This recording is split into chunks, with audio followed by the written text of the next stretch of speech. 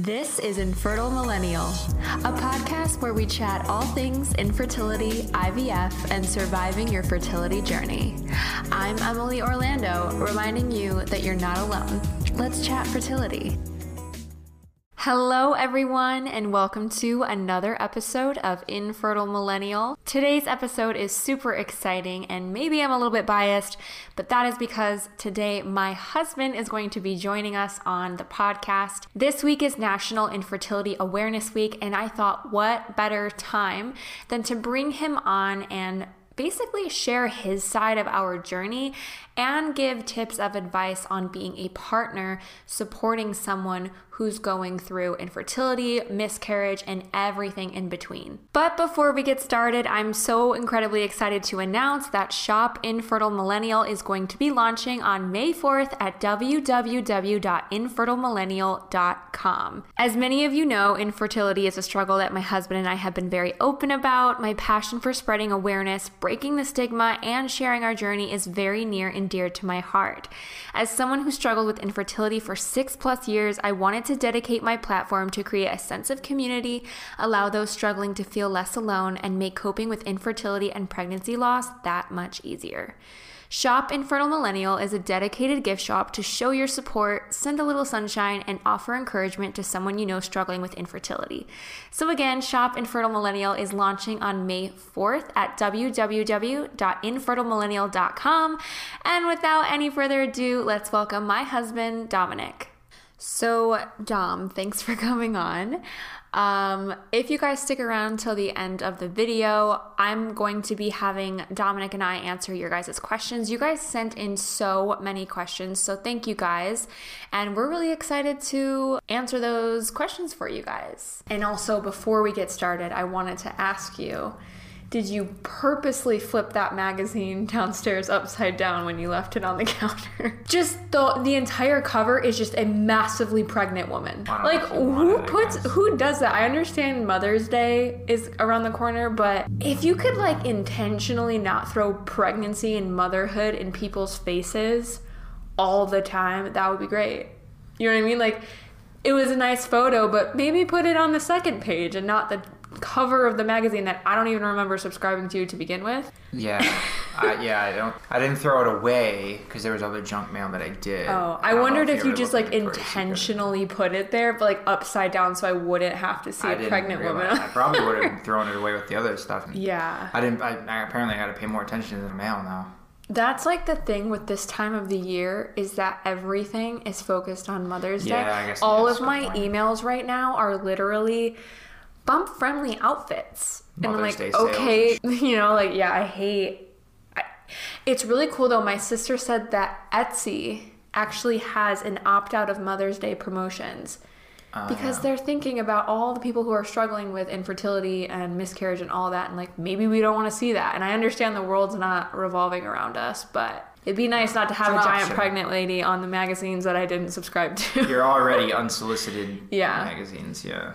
Do you ever have things that trigger you like throughout the day? Like, obviously, clearly I saw that and I was like, why is this being sent to me? Do you ever have things like that happen to you that you're like, why is this in my life right now? Yeah, and sometimes it's weird where it's a mix of feeling. I think I mentioned earlier, like certain things, bring on a lot of like really optimistic and happy feelings. Like maybe seeing, kids playing, catch with their dads, or hearing a story, me and my kid just watched Star Wars for the first time, and this is them, reacting to this moment for the first time. Like, cool you're moments. Really big on like, I just need you guys to know this is the goal for him, is that he'll get to show our child Star Wars. I think that's the one thing you're really looking forward to, is showing our kids Star Wars. With the understanding that they might absolutely hate it, and then that's great, and that's just okay. Mm-hmm. Because on the flip side, something else I think about is, I don't want to get too long into this story, but me and my brother really got into hockey growing up, which is something like my parents hadn't even ever really heard of. My dad might have watched it a few times. So it was like only your thing. We found it ourselves. It wasn't something our parents pushed on us, and they ended up loving hockey too, right? So the point being, you know what, maybe my kids won't like Star Wars at all, but I'm excited to to learn about the stuff they do like, if that's the case, right? Not that it's exclusive, but that's another thing where I'm excited for those kind of experiences. Like, what other sports might they get into, or other activities or instruments? I don't know, anything like that. That's the kind of stuff that, getting back to the original question, like, makes me feel like, oh, that's so cool. Like, that's an awesome moment that people get to have, and I can't wait to have that. And then it's almost like triggering. It's almost immediately followed by like. So you could say that your trigger is seeing parents playing with their like elementary age school kids. Right. Because my trigger, and I think it's pretty common for women who are going through infertility, is anytime I see a pregnancy announcement or somebody pregnant in general, I don't like to be around pregnant women. That's my trigger, because I really want to experience that. And then also newborns trigger me. But then after that, I don't really care. Like, I'm not the post of your child, turning 6 months old doesn't trigger me. It's only that little small amount of time that really triggers me. I'm not really triggered by the child aspect like you are. I don't know why that is, but I guess that's just what my trigger is. Yeah. I mean, I get the newborn thing sometimes too, because I mean, what do people do who have newborns? They flaunt the shit out of them. Yeah. They make sure that everyone can see how awesome. Put sun hats on it. Exactly, right? When we started this, we called this Project Sun Hat. You remember that? I really want a baby. I just want to put a sun hat on a baby. Yeah. I mean, they need to be protected from the UV rays. They do. So. Oh, and they have little tiny socks. Yeah, the socks, yeah. I love that. No, like, I like little babies, and I like tiny little things that I can hold. Squishy things. Squishy, smelly. With small feet. I like that. that can independently thinking. They're doing their own things. They're making their own movements, and it's like amazing to see. Like, I know. We're totally gonna be the parents who are like, oh, she farted. Yeah. She farted. It sounded a little different. Yeah. Oh, someone pooped. Yeah. Right. That's totally how we're gonna be. We're so weird with the dogs. We'll be like, oh, look how it's sleeping. Yeah. It's in a little bit different position than usual. Oh, yeah. Exactly. Did you always know that you wanted to have kids? No, not always. Were you like against it, or you just didn't think about it? I was not against it. I just hadn't thought about it until we had been together for a little while. And then it was something that kind of came out of our relationship that, that's something else we can do together that would be amazing, that I want to do with you specifically. I don't know that it would be the same if I didn't love you the way that I do. Like, I don't know that I would have developed that desire to have kids, if our relationship wasn't what it was. Yeah. I feel like, I don't know, I was different before, but right now I feel like as we've been married this long, I definitely just really want to have your specific baby at this point, I really want your baby. I hope that it does get my weight, because you were quite large when you were born, and I'm sorry, Dom's mom, if she's listening. I'm really sorry. It was over 11 pounds. It was a big baby, 11 pounds. Yeah. So, but on the flip side, I was 5 pounds, so something in the middle would be fine. Split the difference. Yeah. Excited to have your child, not excited for how large it might be. That is a little bit terrifying. Came out ready to go, right? Fully cooked. If you might even want to say overcooked. I went right into kindergarten. Were you born on time? Do you know? I'm not sure. I'll have to ask. Oh my God. If you were early, I'm going to rethink this. Actually, yeah, I think I was a month early. I was about a month. I was a month early. I was a month early. That's why I was so little. Well, 5 pound. But I turned out fine. Baby I was like 5 pounds, 13 ounces or something like that. Okay, well, that's almost 6 pounds. It's pushing 5. Yeah, it's pushing 6. It's pushing 6. When I grew up, only ever thought about having children. Never thought about, I thought about getting married, but I didn't think about having children, getting married when I was playing baby dolls. I was always a single mom playing baby dolls. So I don't really know what that was about. I probably just was 5 and didn't need a man. Of course. I was independent. Yes. Yeah. And it was always like that, though. And then there was one point in high school where I didn't want to have kids at all. And then while we were together, I realized like, yeah, I do want to have kids. But it was never one of those like, I have to have kids. It was just, I want to have kids. Now I have to have kids. Now I'm like so far into this journey that I'm like, I really want this. Yeah. Yeah. I think I'm at the same point here. Yeah. This would be something that's pretty ideal to me. Yeah. I wouldn't mind having a kid or two. Yeah. Were you ever nervous to start trying? Do you remember when we first started try? Yeah, a little bit, because it's different. You know, you're not, you know, you're obviously doing things a little bit different, you know, protecting things less, you know, and yeah, you were a gatekeeper before we started trying. There was no trying to convince you to have children before we got married. Because I remember when we were even engaged, I was like, it's fine, like we're close to getting married, and you're like, no. Absolutely not. I am not trying. I don't even think you decided that you wanted to start trying with me until the month we started trying, because you were like so against going for it. Careful is careful, right? Like, it was deliberate. And so like, yeah, you were there was never any convincing you at all. Yeah. I mean, I'm not like an overly safe person in general, but I think you are. Oh, I am. Okay. I think you are. Well, you're smart and you think things out before you do them, I guess. Well, if you don't want something to happen, then you're not going to only do 90% of the things to keep it from happening. You're going to do all the things to keep it from happening. That's the way I tend to think, I suppose. Yeah, but then like somehow I think we started trying. Actually, I think we started trying like the week we got married, because we were definitely already had been trying on our honeymoon. And I remember thinking, I literally thought I was going to get pregnant on my honeymoon, which is really funny to think about. Yeah. I remember thinking like, I was like, maybe I'm pregnant. Like, remember how like I just was thinking in the hotel room, like, oh, this happened. Maybe I'm pregnant. I already thought I was pregnant. That's how little I knew about how all of this works to begin with. But yeah, hindsight is 2020. Yeah. But even when we first started trying, we weren't doing any type of ovulation test or anything at all to actually track it for the first 6 months, because again, like we were still really young, you were still in college, and the way we thought that this would fall, I remember, is thinking like, oh, it'll take maybe a year, and then I'll be pregnant for 9 more months, and then you'll be done with college. Like that's kind of how we decided it, because apparently that made sense at the time, but looking back, I'm like, that's so stupid. It could have happened the first month, and then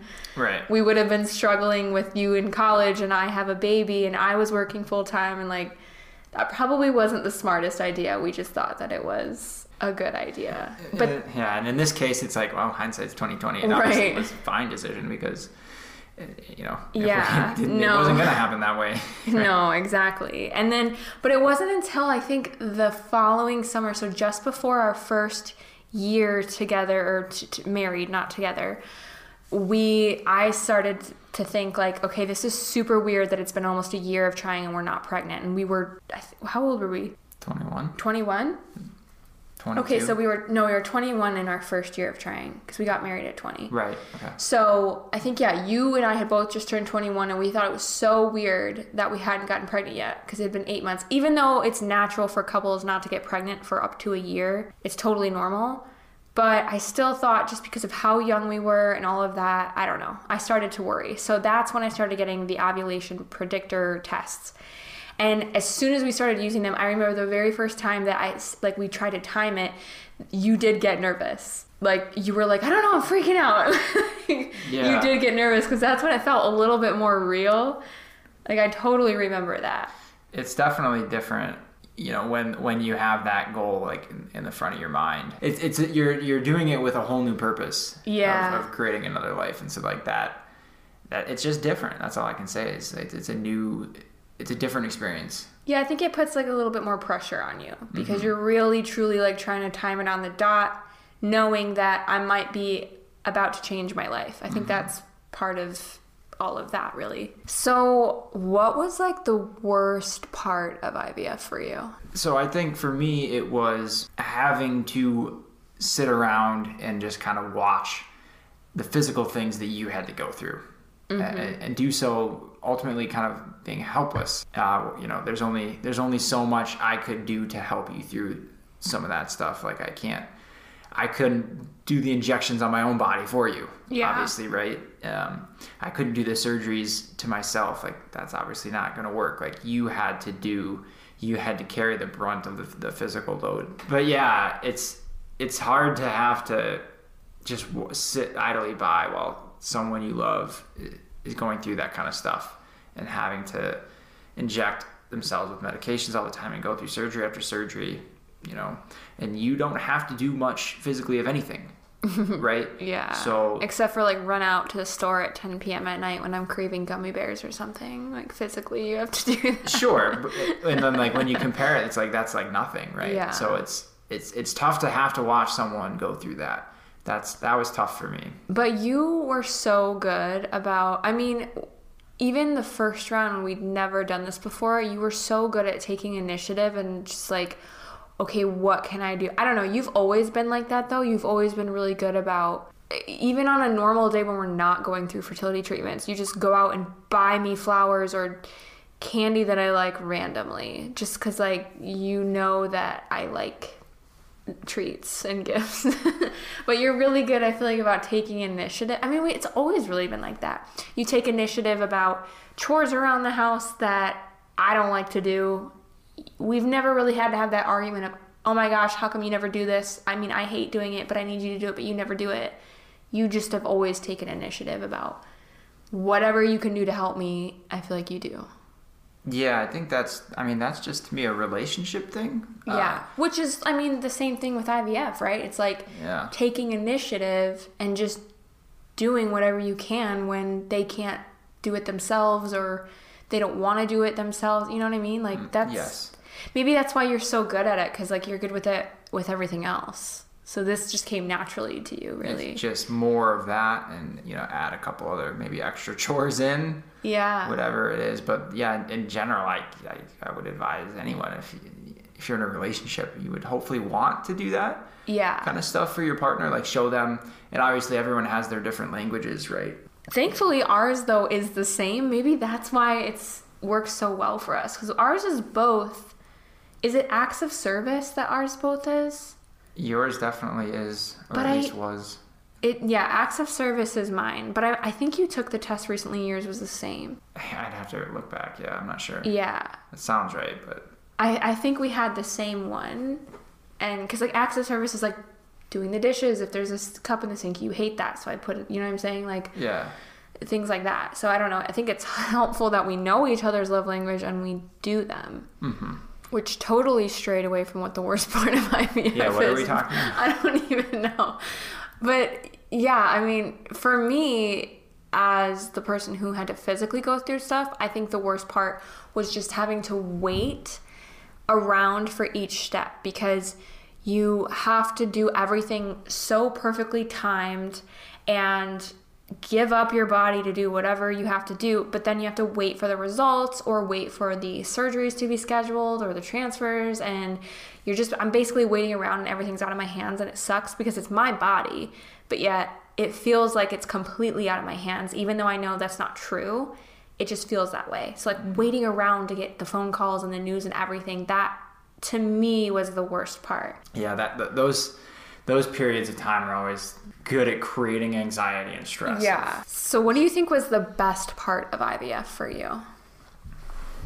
The best part to me was the actual transfer procedure itself.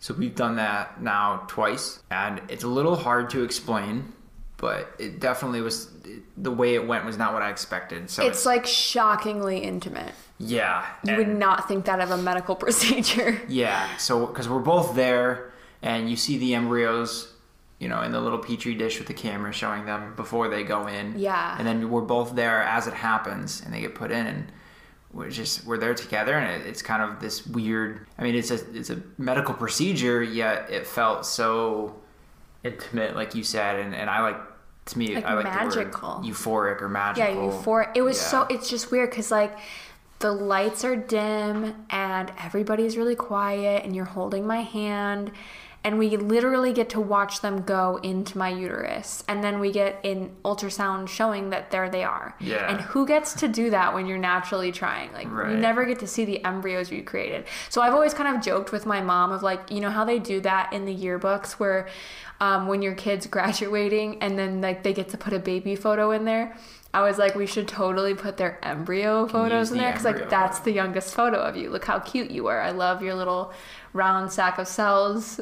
They can use that for their Throwback Thursday or Yeah, something. yeah. Okay, that's pretty cool. Yeah. I don't even know if that might age us by the time that they're older. They'll be like, Throwback Thursday. Yeah. You're so old. Yeah, I feel like that by far the transfer is the best because it feels like you finally made it to the finish line. In a way. Obviously, you still have a way more to go. Because even when we found out we were pregnant, we were still nervous the whole time. And then, like, obviously we miscarried. But I feel like it's like that's like the start of parenthood. You're just constantly worried about your child at that point. Yeah. Like, from the get-go. Yeah, we got a taste of that. Yeah. But then, for me, the best part was, and this is just very specific to our journey, but it was going to Shake Shack after our transfers and hysteroscopies. It was like a little treat. Shake Shack is bomb. It really is. I really, that's part of the reason why I said, yeah, let's do another round of IVF so I can go to Shake An Shack. excuse to go downstate to get It's really Shake just Shack. a giant excuse to go to Shake Shack. What surprised you the most about our IVF journey? A lot of things. Basically every step of the way and every step that The entire journey. yeah, that didn't go how we thought it would was a surprise, right? Because having to do IVF at all was a surprise, right? And then I never, if you told me when we got married that we were going to have to do IVF, first of all, I probably would have said, I'm not doing that. Because I think didn't even want to try it at one point. Even though we knew it was something we were going to have to try, I think I was like, no, I'm just not going to do it. right. But you'll be surprised about what you're willing to do when you're going through infertility. It's crazy. I never thought. Yeah, it definitely tests like how much do you really want this? Yeah. That they get each, and then it not working the first time was obviously a surprise, and then Super surprising. there were so many individual challenges presented along the way. Like each was like a surprise. Like really, like this is how this happened. Like so many times, so many things were surprising because every step of the way it was like, oh well, now you just have to do this and it'll be okay. And then you do that, and well, it wasn't okay. So now you just have to do this and it'll be okay, and so on, over and over. Yeah, I'm definitely surprised that not only did we do 2 transfers, now we're doing a 3rd and we still don't have a baby. I would have for sure thought that if one didn't work, the second would. That I think is the most shocking to me, even though we know it wasn't guaranteed. It's super shocking when we still don't, like, I'm just surprised that we still don't have a baby yet. I think that's the most shocking. That, and then, I mean, I've said this a million times, but how expensive medication is for IVF. Do you remember? I mean, I was thinking, it was going to be covered. So that was one thing I was shocked about. But do you remember when we were talking with insurance to find out how expensive this was going to be? Yes. And you told me, you were like, oh, it's going to be like $4,000. And I was like, I'm sorry, what? I literally thought you misheard her, and she probably was going to say like 400. And I was like, there's no way.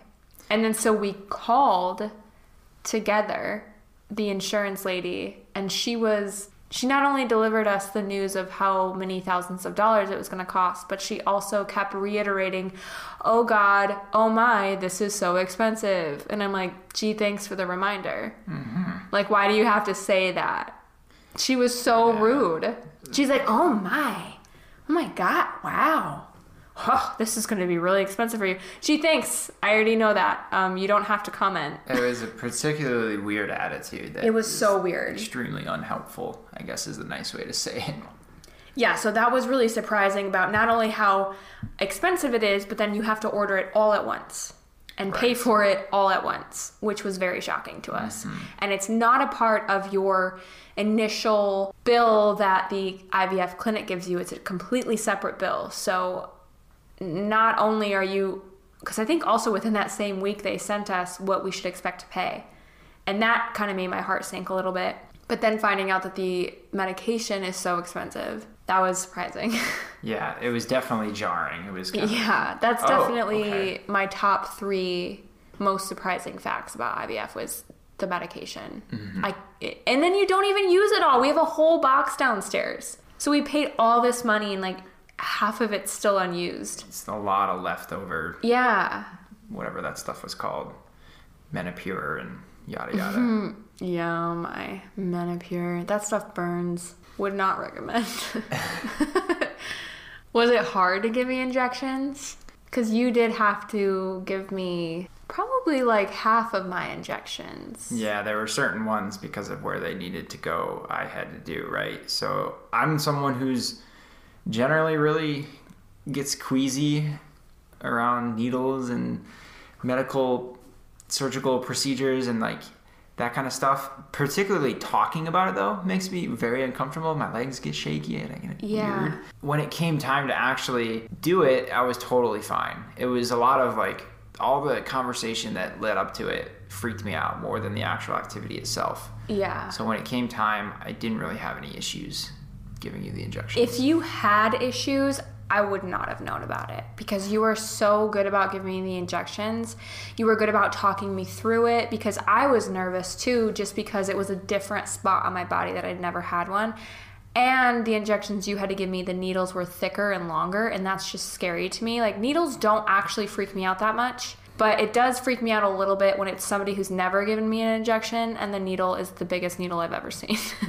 That does freak me out a little bit. And there's stakes too, of course. Like, you don't want to do it wrong. Oh, yeah, because how many times did we have all of this tension before we'd give a new injection? Like, do you remember all the times we were like, are you sure this is right? Are you sure this is right? Yeah. Because there were some that were they had to be given at certain times. I think especially the stims ones, the ones that stimulated my follicles, had to be given. Don't you remember that? Like between 7 and 8. In the morning or something? No, at night though. Like the progesterone had to be given in the morning. That didn't really matter about time.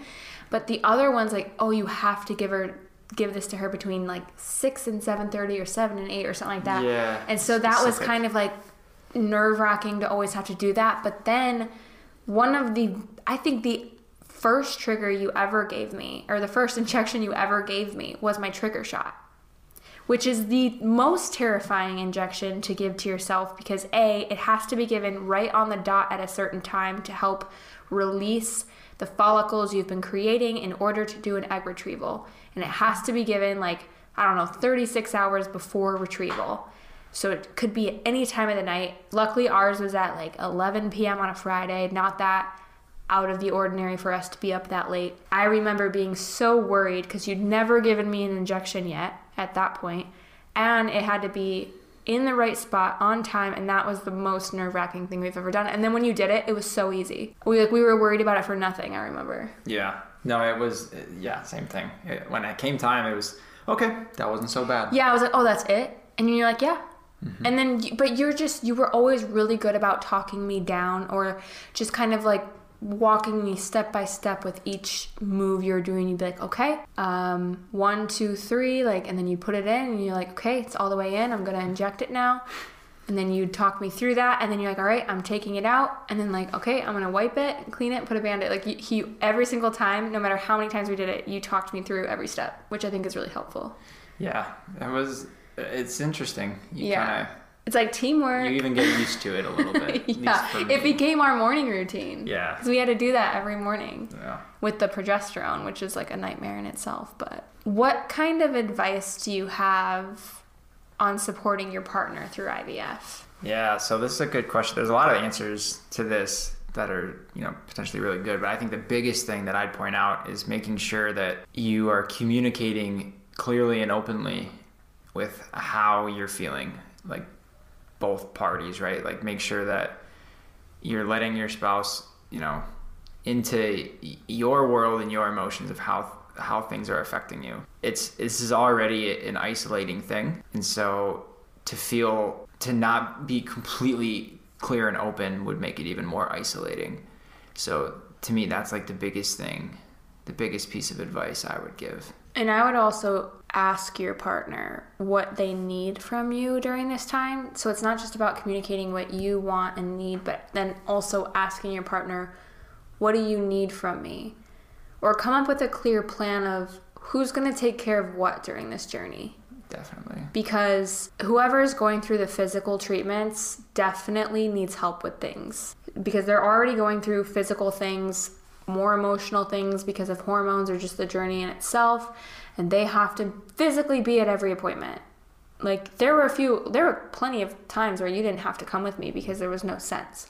So it was a lot of my time just driving to go get my blood work done, half an hour away, half an hour back. A lot of things, like anything you could do to make my journey easier, or our journey easier, I should say. You were always so good at making sure that all the bills you took care of. So if a bill came in and like, oh, nope, that should have been free, that should have been covered, you had to call insurance and get it adjusted and then have them resend the bill. And then if we knew for a fact that bill was good to go, you made sure to pay it. I never had to deal with all that stuff, which is really good to know. And that's what works for us because that's something you can do and I don't have to do. Mm-hmm. Yeah, and then that's like, that sounds like a small thing, but that's, no, it's a huge thing for me at least. Like if anyone who's, dealt with insurance companies it's so stressful. It's time consuming and stressful. Yeah. And like reordering my meds, like we'd have to reorder things a few times. And it was just helpful that you could do that for me because there were so many other things that I would have to do. And it was nice to have someone take care of the things that really, truly, like I didn't have to do myself. Mm-hmm. Anything I didn't have to do, he basically did for me. And I think you took care of dinners, especially on the days where I had to do a surgery or a transfer. You took care of the dogs. Like you just were really good about taking initiative and doing whatever you could to make it easier on me, Yeah, relieve as much pressure as possible because there's only so much, a limited amount of things you can do to help, from the man's perspective. But yeah, any little thing, like all of it can add up and you don't want to leave anything. Yeah. What about advice on supporting your wife through miscarriage? Similar thing. Make sure you're being open and communicative. Communicative? Yeah, I'm going to go with it. Okay, go with it. About how you're feeling yourself because you just don't want her to feel alone. Yeah. I think that's the most important thing. Yeah, if we were honest, probably, and so this is going to sound so annoying, but we don't often argue. Like, I'm going to be real. Like, we really don't argue. I will say that we probably argued the most in our relationship after we miscarried because I was not aware of how you were feeling emotionally because I don't know, it felt as though it wasn't bothering you as much as it was me. And it might be possible that that's true, which is totally fine because technically I did have to go through all the physical stuff and see things you didn't have to see and feel things you didn't have to feel. But when you don't communicate your emotions, I automatically feel like, oh, well, then it just doesn't bother him. And how come it's not as important to you as it is me? And so that caused a lot of friction between us because you weren't communicating. So it is so important that if you're hurting to also say, this affects me too.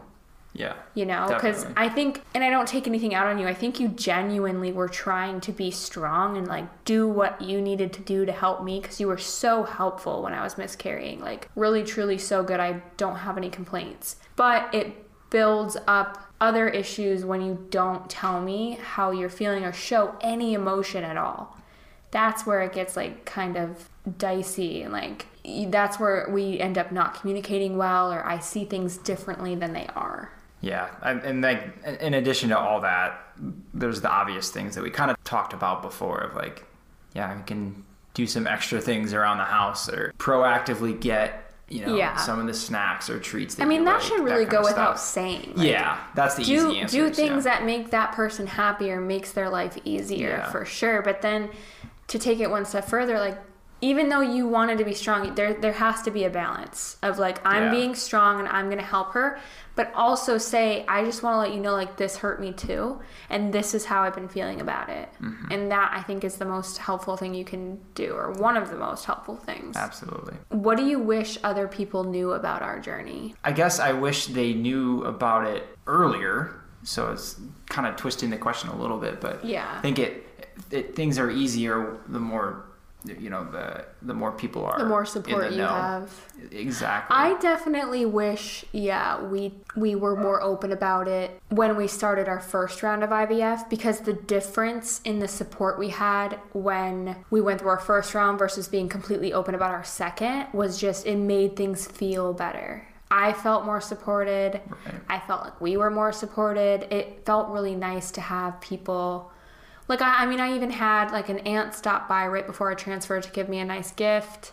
You know what I mean? It just makes the difference of, like, okay, people are caring about this. People want us to succeed. Mm-hmm. It felt really, really nice. Yeah. So to me, that's what it was. I just wish that we had, brought more people in the know, I guess, sooner. I just wish that people truly understood what it is we're going through. Not necessarily saying, like, I wish everyone had to go through this. I just wish people understood really, truly how hard it is. And that's what made me want to share our journey and to share every step of the way on video, on Instagram, anywhere that I can possibly share it. I really wanted to show people that it's not like we just went in, took an egg out of me, put a sperm in it, and then put the embryo in and called it a day. There is so much work that goes into it and so much emotion that goes into it, and that it's not as easy as it sounds. It's so difficult. There's so many hoops to jump through, and I wish people really truly just understood what people with infertility are going through. Mm-hmm. Not only like physically, but emotionally, how hard it was. I don't think people understand, and I know, like, you probably can never understand, but I wish there was a way to really, like, get people to get it. Yeah, and it seems like it feels like it's, more often too, it's men, right, who, like, can't empathize as much. Yeah. Not exclusively, of course, but I've had women comment on the stuff I share who are still just no empathy, and I don't understand it, but it is what it is. You can't, like, teach everybody everything. I just wish people really truly knew. And I think the more you share your journey and talk about it, the more people will get it. But it's just one of those things where no one's ever going to get it, but I wish people could. Mm-hmm. How do you feel about going into a third round? So that's a great question. Yeah, because this question might have been different last week. But we've had a lot of discussion with our nurses and doctors, which I'm not going to share a lot about during this podcast, because either I have shared it already this week or I haven't shared it yet. I'm still deciding. Tomorrow we're going to have a call with the nurse and we'll get a better idea of what's going on. But we've barely even entered this journey and we're already having a roadblock that I just can't understand. Like, I understand it, but it's crazy that I haven't even done anything yet and we're already having a roadblock that we have to make a big decision about. So in this particular moment, I'm a bit stressed out. I am too. Right? But did you sleep last night? Because I didn't. Well, I always sleep. Sometimes it's hard to get to sleep. Yeah, you do sleep pretty hard. Yeah. I was tossing and turning all night. I had the worst anxiety. I feel like we have a lot of big decisions to make. But at the same time, the bigger picture, I feel really good about. It's just figuring out this hurdle that we have to figure out, and hopefully tomorrow we'll have an answer. And I know I'm being really vague, and that's annoying if you don't know what's going on.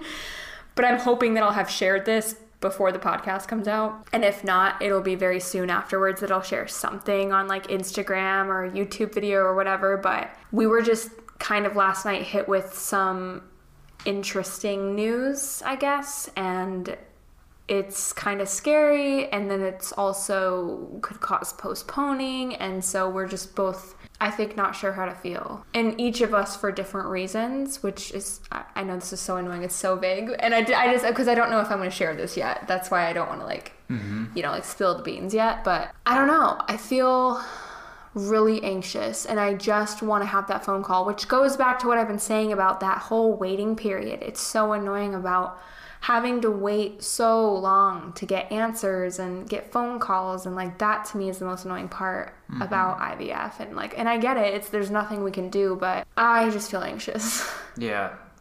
In recent weeks, every day's maybe been different. Yeah, for sure. Spurts of days are different. Some are more optimistic and excited, and others are more stressed out and, less hopeful. So it changes, I guess, throughout. Because I feel like yesterday, before we got that phone call, we were in really high spirits. And then we got that phone call and we're like, oh my God, what the heck? What do we do? Mm-hmm.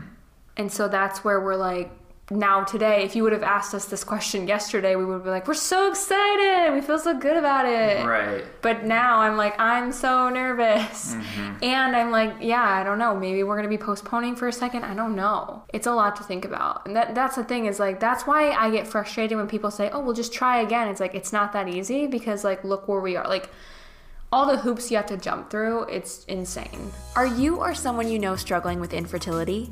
Shop Infertile Millennial is a dedicated gift shop for women and couples struggling with infertility and pregnancy loss. Help show your support, send a little sunshine, or show encouragement to the infertility warrior that you know. Shop Infertile Millennial launches on May 4th at www.infertilemillennial.com. All right, so let's get into some of the questions that the viewers have sent in. I asked weeks ago for you guys to send in questions specifically for when Dominic comes on here, and just kind of questions about our marriage, questions about trying to conceive, about IVF, miscarriage, infertility, and all of that. So the first question is, do you think when trying to conceive you should tell anyone? I am going to go first and say no, because there's really no reason for anyone to know you're trying to conceive when you first start out. And I feel like that's going to add a lot of extra pressure. And like we talked about before, it's already adding a little bit of pressure when you're starting. Why add more by having people constantly check in on you and ask like, are you pregnant yet? Or, well, maybe you're pregnant. And like, those comments are just unnecessary, and you're going to get them all the time. And especially if you end up like, like us with infertility, we used to get questions all the time about things or comments, and they're just so annoying. And like, why put yourself through that? I think just let it be between the two of you. And then if you want to share it with someone, it has to be someone who's going to be supportive and who's not going to bother you, who's going to let you share it as it unfolds. But I don't think it's necessary until maybe you get to a point where like, this is taking longer than expected and I'm nervous. But get ready for those unsolicited comments that we hate of, oh, just relax, it'll happen, stop stressing. That's when all those comments come in. So the more you share your journey, unfortunately, the more you're going to get these unsolicited comments. Mm-hmm. So if you're prepared for that, I guess, but I'm telling you, they're not fun, and it's probably better to just kind of be private about that until maybe you get news about something else with your journey. Yeah, or certainly be selective with who you ultimately do end up sharing information with. Could be helpful too. So yeah, it's unfortunately it can be a factor of the audience and how they might react.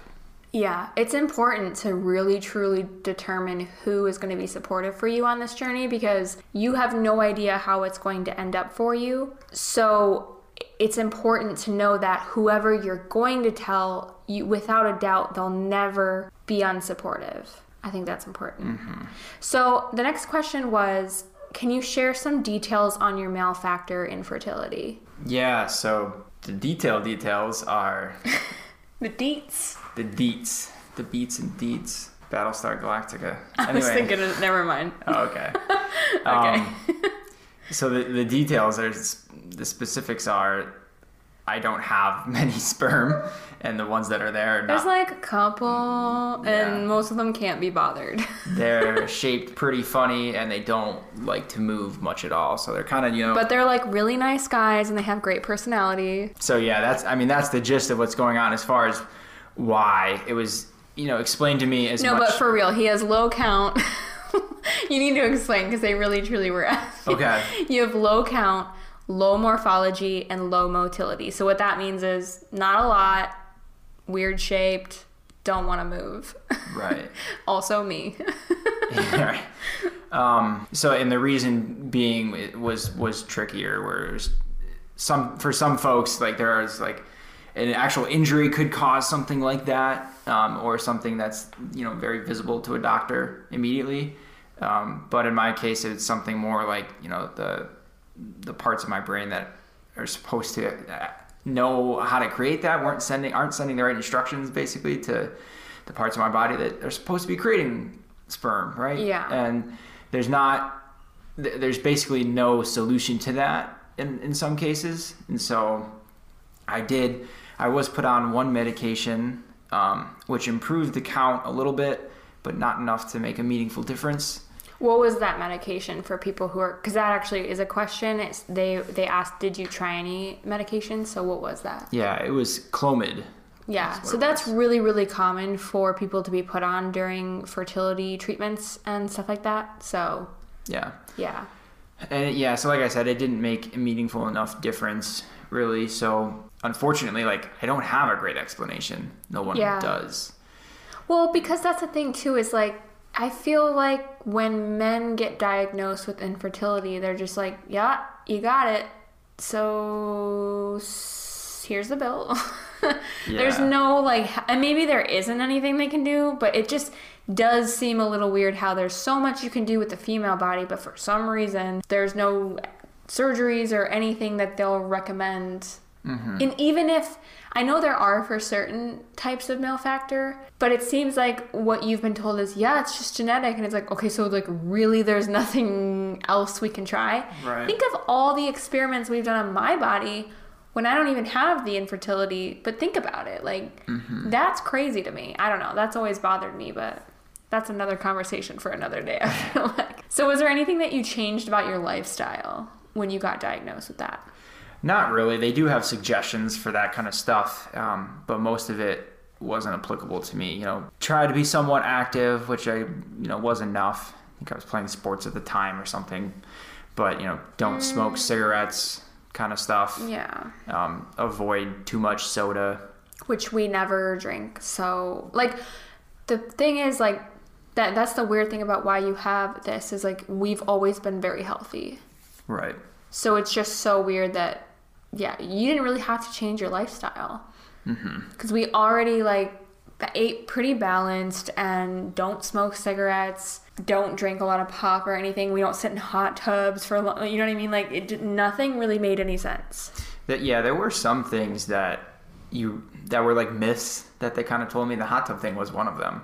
That's actually a myth? Yeah. Oh. It is impactful in a particular moment. Okay, probably like when you're in the hot tub, right? It's or like basically afterwards. Anytime you're too hot or too cold, your body reacts in a certain way, right? So like when your body is too hot, in that moment. Maybe you're just like always too hot or too cold. And I guess, there could be something to that. But yeah, it's just like change your temperature and that's how you'll get pregnant. So it's like, if you had been recently in a hot tub, within the past, I don't know, a few hours, a couple hours or something, it would make a difference, but it doesn't have long-term effects that they know of. Yeah, that makes a lot of sense. I could understand the hot tub thing for sure. Okay, so the next question that came in was, does your husband feel deflated? Mine seems to. Yeah, so I'm the husband, so I'll answer this one.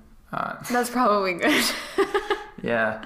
I feel deflated. Yeah, definitely. Especially upon first finding out, I was incredibly deflated. And then, that feeling still comes and goes. I remember when you first told me. Do you remember? Yeah. Because, like, I didn't know you had your results yet. And we were at our very first apartment together. And you just randomly, that one night, you were like, would you love me no matter what? And I was like... I said that? Yeah. Oh.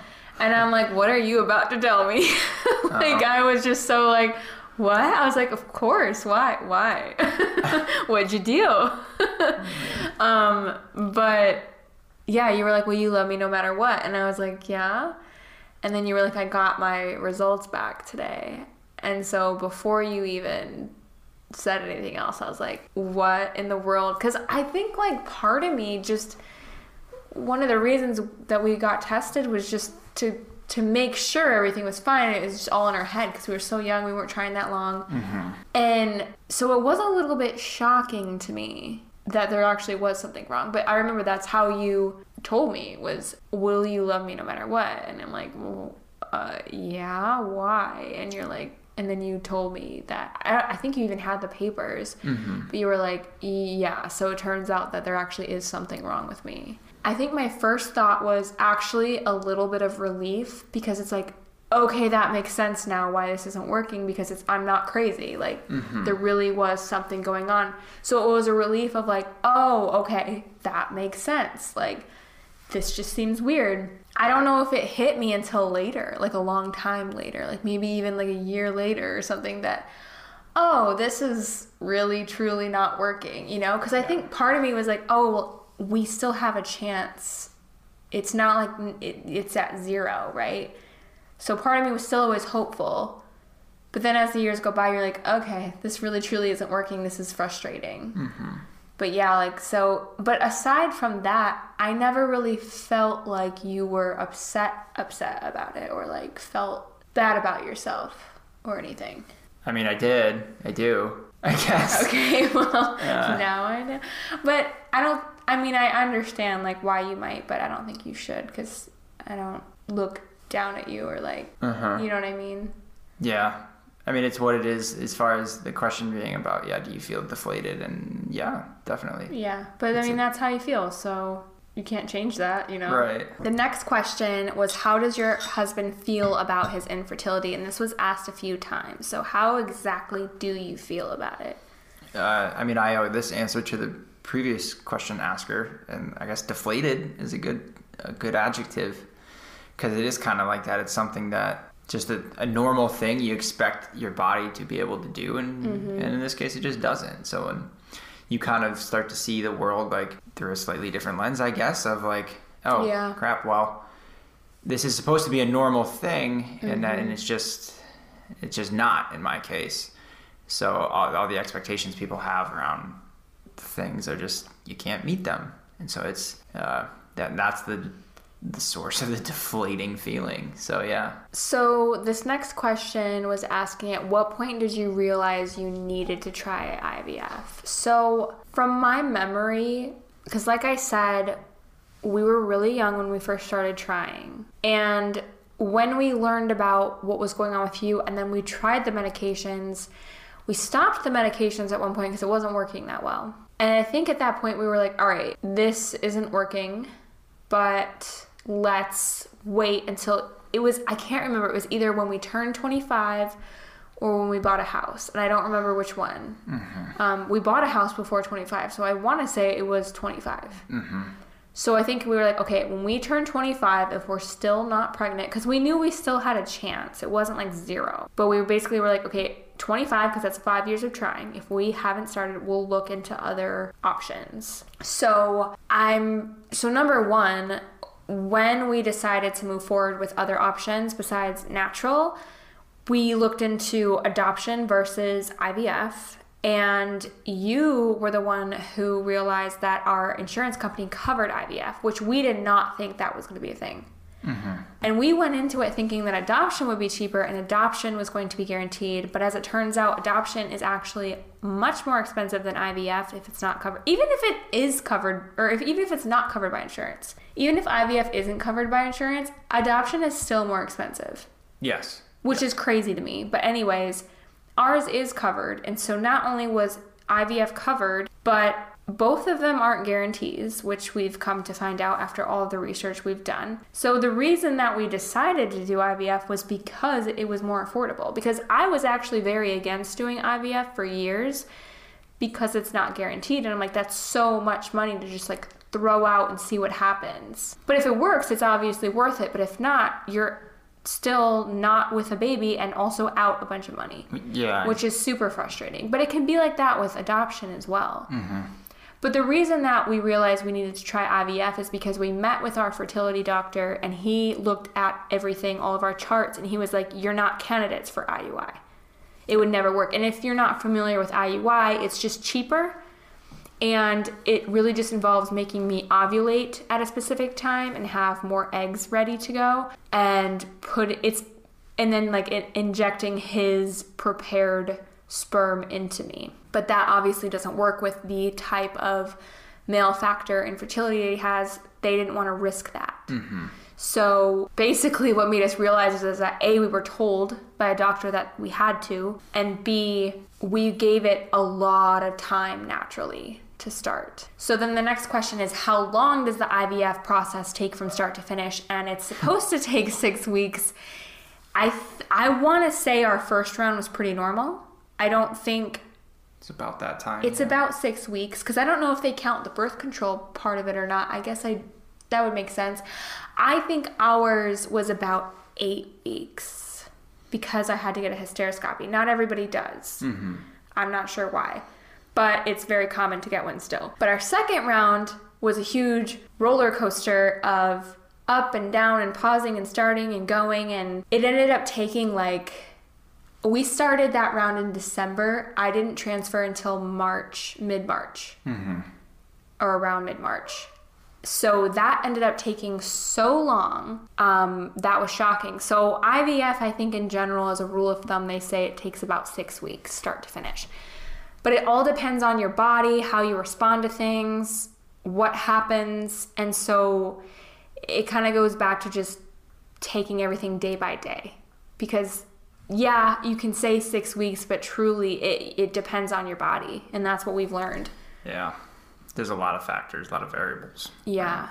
How did you make your decision to share your fertility journey? I think we previously mentioned that we wish we would have shared it earlier, but I think what made the decision was that we had gone through an entire round of IVF. It was extremely stressful. It was really emotional. It didn't take, so it took a huge toll on myself. I'm sure you as well. I went through a grieving period, and in that grieving period, I got the urge to type out what we had just experienced and how I felt about it. And I did that in my notes app on my phone, and then I kind of lingered on that for a minute, and then I was like, what if I shared this and was really open and raw on Instagram about what we just went through? Because we both went into our first round of IVF saying, oh my gosh, let's record everything, and then we'll make it our pregnancy announcement of look at all this stuff we just had to go through in order to get pregnant. Oh my gosh, what a great announcement. And then I didn't get pregnant. So part of me was like, maybe I should still share this and say, this was supposed to be a pregnancy announcement and it wasn't, and this is hard. And I think being raw and honest about what you're going through, especially if it's something serious that a lot of other people are going through, is really important. So I asked you, how would you feel if I shared with literally everyone on social media what we just went through and why? Because number one, it's not just my journey to share. It's yours as well. And if you were not okay with it, I wouldn't have done it. Mm-hmm. And that's why I asked you. And I actually debated even asking you. I was like, I don't know, this feels wrong. And then I don't know, because I was thinking about it for days, I finally was like, are you cool if I share this? And without a doubt, no hesitation, you were like, if this is going to make you feel a little bit better, absolutely. Yeah, it was exactly that. It was, if this is going to help one or both of us, then if there's even a chance it will help, then let's do it. That's okay. I didn't even think about the fact that it might help someone else. I was just doing it because I was like, this is going to make me feel better, just opening up and being raw. And that way no one else in the entire world will ever ask again when we're having kids. And that was another reason. Yeah. But truly I was like, I just think this is good to be raw. And I was in a really depressed state at the time, and it was hard for me to continue posting on social media and being fake and being like, look at me in this cute outfit. But really I'm on the couch crying because I haven't gotten up for 3 days because our transfer failed that we worked so hard to get through. So it was really important to me to just start being more raw and honest. And it was really just because I had the urge, and you were totally cool with it. Totally cool with it. Yeah, love it. Love it. Totally cool with it. Yeah, that's really what made the decision, and I'm so glad we did, because the difference from our first and second, the first where we kept it a secret from most everyone we knew to the second of everyone knew, the support was just tenfold. It was so much better. It felt better. And I don't think I would have been able to make it through the miscarriage without having that support. Yeah, absolutely. How do you deal with friends and family being pregnant around you? I would say we're really lucky that we've never really had to experience that a lot, because like I said, we've gotten married really, really early. So a lot of our friends aren't even engaged I can't really think of anyone. I've had a friend I've had 2 friends who've gotten married, but I can't think of anyone else, like, were both of our friends that got married or, you know, like, not really many of our friends even have gotten married yet. I think a few people have had babies, but again, like, that all happened way before we did IVF. Right. And then since then, we haven't really had anyone close to us get pregnant. So we've been really, really lucky with that. Yeah, I guess it's a timing thing of how it worked out. So we haven't had too much of that. But I think to answer the question, though, like, I guess, how would we deal with that? You know, should that have been, you know, should that happen coming up or whatever it is? And that's tough, right? So I think, like, communicate to them. I mean, that's the thing. We're so open that people already know we're going through this. They might tiptoe around us, but it's still important for us to say, hey, this is how I'm feeling about this. Can you not talk about it around me? Right. I think that's important because for me, like I said, pregnancy is a trigger. I cannot handle seeing pregnancy announcements.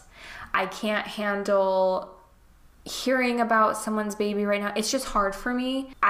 There's nothing I can change about that. That's just what affects me. So it's important to just communicate, like, you know what? I don't want to hear about pregnancy updates. It's not you. It's me.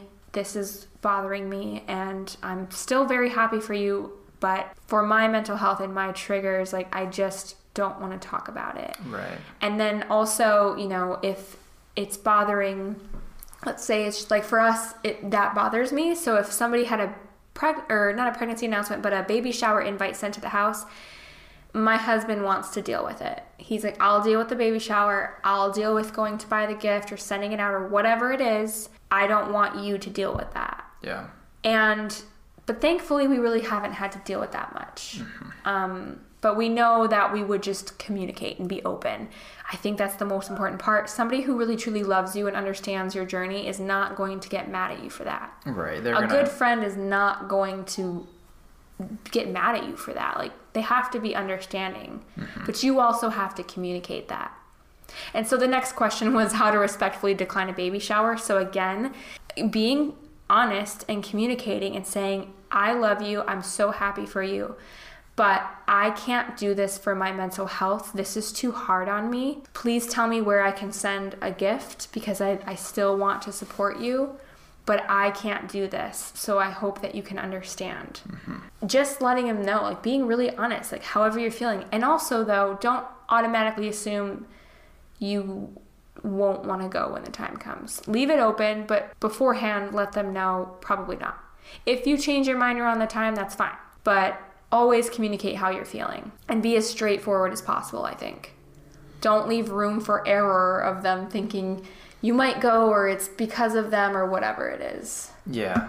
I think communicating clearly is again important there. And then, if they're really a good friend, they'll understand and respect that boundary. All right. So the next question was, how did infertility affect your marriage? So I personally think it affected us in a good way. Number one, because I think we already had really great communication skills to begin with. But I also think it helped deepen that. It helped us learn a lot more about each other. I don't know. It just strengthened us as a couple.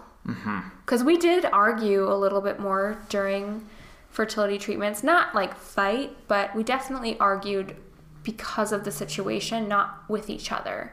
We were fighting for the same thing, basically. Like, we're both arguing about the same thing, which sounds ridiculous, but that's bound to happen with this stuff. Yeah, I think it can be looked at maybe as a test of sorts. Yeah. It's really going to push. Definitely the biggest test of our marriage by far. Right. That's definitely going to push, push a couple to, like, this is going to suck. Yeah. Frankly. And it's going to be hard. And anything, hard things are hard for individuals, but to go through things together, it's helpful to have someone, but it also, it can be stressful on a relationship. So I think you're right, though. For us, it was like ultimately like, made us stronger together. So. And I think, like, we look at it as our infertility, not just, oh, it's my husband's infertility or it's my wife's infertility. Like, we look at it like It's our infertility and it's our fertility journey, which is why I asked you to begin with, can I share this? Is this fine? Because it's our journey that we're talking about here. I feel like we went into it with a good mindset. What has kept your marriage strong? I mean, it kind of goes back to what I was saying. I feel like we already had a really good foundation to begin with. And like I said, we're good at communicating. And I think communicating is what keeps it strong. Yeah, absolutely. And then back to what you said earlier too, was being proactive about helping your partner and supporting your partner through this journey. Like, it's not just about what they tell you, but also like trying to do things to keep the other person happy without them telling you what to do. Right, without asking for it. Yeah. Communication is always probably the first answer to this question or similar ones, but it's just it is that important, right? And and having an absolute commitment to each other and like wanting to go out of your way to do things for the other person to help them. Yeah. I think to me is like not because you think you should or because they asked or because you're expecting something in return, but because you want, ideally, like you just want to do what you can to help that person. Yeah. Right. That's, to me, like, that's how I kind of look at things, because that's something that I've felt, having been married to you now, like I want to do things to help you. I just want to. Well, and I think like the other thing is that we are genuinely best friends. Like I people who know us have even said to us, like, we're not like we're annoying, but like it's very clear that we genuinely enjoy each other's company. Yes. And that we always want to be around each other, because like one of my favorite things about us is how hard we make each other laugh every day. Like, yes. Literally last Saturday we were talking in just the dumbest conversation, but laughing so hard. And being able to speak to each other exclusively in lines from Key and Peele is helpful. Yeah, absolutely it is. Yeah. But like, and that like just we understand each other's humor, and like, I don't know, just being best friends in general, and right. Really loving being around each other as much as possible. I don't know. We've been in quarantine together for over a year, haven't left the house, and are not sick of each other. Like, it's crazy. Right. And I would have predicted that too. Like, yeah, I mean, you would have thought though, at least once, you'd be like, oh, can I just have a day? But really, I don't feel that way with you, which is crazy. I just think we have a really good connection. And it might just be because, we communicate well, we make each other laugh, we like each other. I don't know. It's hard to answer that question, because like I just feel like it comes naturally to us. That sounds so annoying of me to say, but it really is true. Any tips on how to console your partner when they get into funks? My partner doesn't know. Yeah. So communicate. I mean, number one, as the partner who gets in the funks, you should communicate, I'm in a funk, because I do that to you. I always tell you, like, I'm sorry, I'm irritable, I got triggered today, it's not you, I'm in a funk. So I think number one, the first step is, as the partner who gets in the funks, to communicate that to your partner. I'm in a bad mood, if I get irritable, it's not you. But then as your partner, I mean, what would you say? Those days where I'm like really triggered and upset. I think that actually happened last week when I was cooking dinner and I was like, I gotta go take a shower. I'm not eating. I feel like, that was one of those days where I must have been triggered by something, because it was so random. Yeah, I think if you can, preemptively, or, it'll probably happen once or twice, and then, on a different day, if you can try to communicate and ask, like, well, if you are feeling like this, what is the best thing I can do to help? Yeah. And it might be nothing. It might be, probably just leave me alone unless I say otherwise, or do this. Because that can be the case sometimes. Sometimes someone might just need a minute to themselves. Yeah. To breathe or whatever it is. Or there might be other things. So if you can, like, preemptively understand, like, how to help your partner in those moments, I think that can be helpful. Yeah, but I think it comes back to both of you communicating. Yeah. Like, you as the person who gets in the funks communicate, this is how I'm feeling, this is how I might act, this is what would help me, And then your partner also communicating and asking like, hey, I noticed that yesterday you were maybe like in a funk. Is there anything I could have done? It's so annoying we keep coming back to it, but truly communication. Really asking the questions that need to be asked. Don't assume. Assumptions always lead to getting your expectations lowered, basically, or like not being met. Being met. Yeah. Yes, that's the word. So yeah, assumptions. No one should ever assume or expect anything. You should always just communicate. Yeah, we can't say that. I mean, it feels like a broken record, but like that's it because does. That's because it's important. Like we've said, take a drink for however many times we said communicate. Right. You'll be blackout. But tips on supporting each other through grief. I would say let your partner grieve for as long as they need to, and don't be judgmental of what it is they need. Because I remember feeling, it's nothing you did, it was my own, man, like I've been in bed for 3 days, I should really do the dishes, or I should cook dinner tonight. Because you remember how one of the first nights I went to go cook dinner after a miscarriage, and I got so frustrated with the process that I like threw the spatula and left everything on hot, and I went upstairs because I was so overwhelmed by the task. And I thought, well, I typically cook dinner, I should be. Not that you ever made me feel that way, it was my own thought process. So allowing your partner to like, if they're in bed, like let them know like, hey, it's okay if you don't do anything today. And maybe I need you to like reiterate that for me or like reconfirm that for me, but I put pressure on myself a lot if I don't do enough. And that's my own self saying that.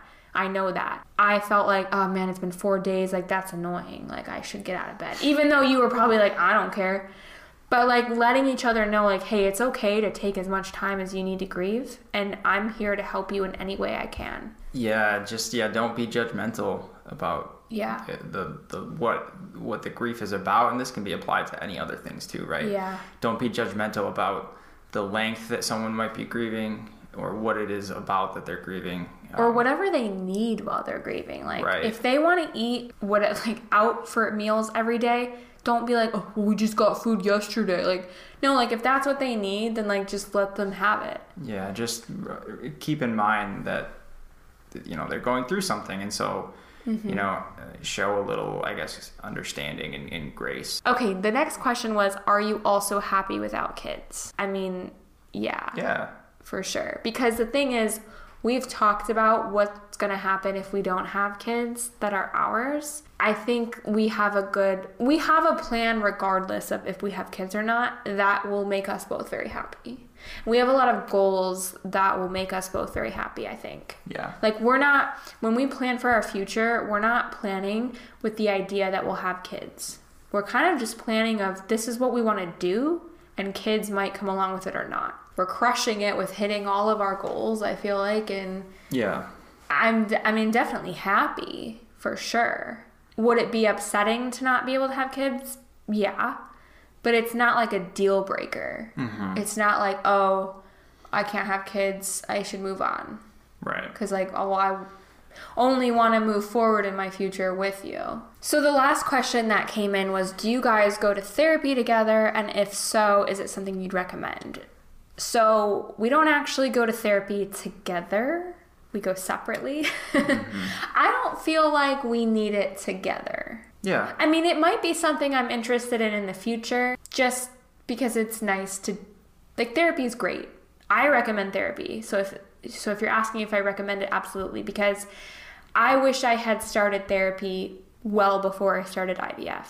Because I didn't realize that I was grieving fertility before all of this. I didn't realize like all the anxiety I was having was because of infertility, and I'm glad that I went through it because it gave me all of the tools to cope. And so now I feel really great about that. But yeah, I mean, we don't go together, but again, we communicate really well. So if you don't communicate well, I would probably recommend, maybe it couldn't hurt. You know, therapy can never hurt.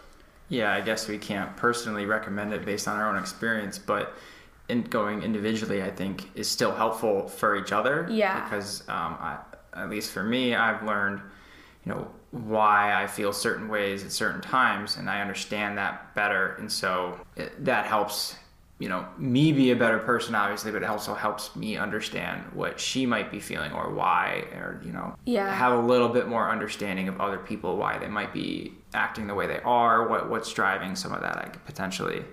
So there's still value in it from as a couple's perspective to have gone individually too. Yeah, because that I can recommend. I definitely, when I was talking about the whole triggers thing and how to help someone or how to help your partner through IVF, I can't tell him that, I was triggered today if I didn't know I was triggered today. And so therapy has helped me become aware of how I'm feeling and why I'm feeling that way. I am so self-aware now. Even my therapist, she's like, you are so self-aware. You're it's clear you're aware of what's going on, and that's really great. But I don't think I would have been able to notice all of that and understand that if I hadn't gone to therapy. Right. And that has helped our relationship, because now I can tell you, I can come home from somewhere and I'll be like, I was triggered today. I'm in a bad mood.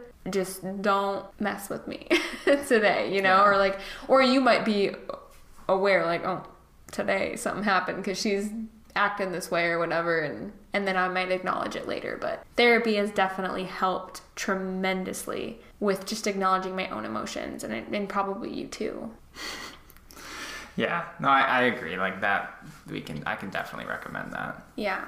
Okay, well, that's it. That's the end of the questions. Thanks for making the long trip upstairs to come be a guest on the podcast in the house that you live in. Yeah, I don't typically make 25-foot commutes for anyone, so... Yeah, but I'm special. Exactly. Well, you guys, thank you so much for listening. It was really nice having my husband come on and share his perspective of our fertility journey and miscarriage and help give some tips. Hopefully, this will be helpful for you or your partner to listen to, or somebody struggling with infertility. So again, thank you guys so much for listening to this episode, and I hope to see you back.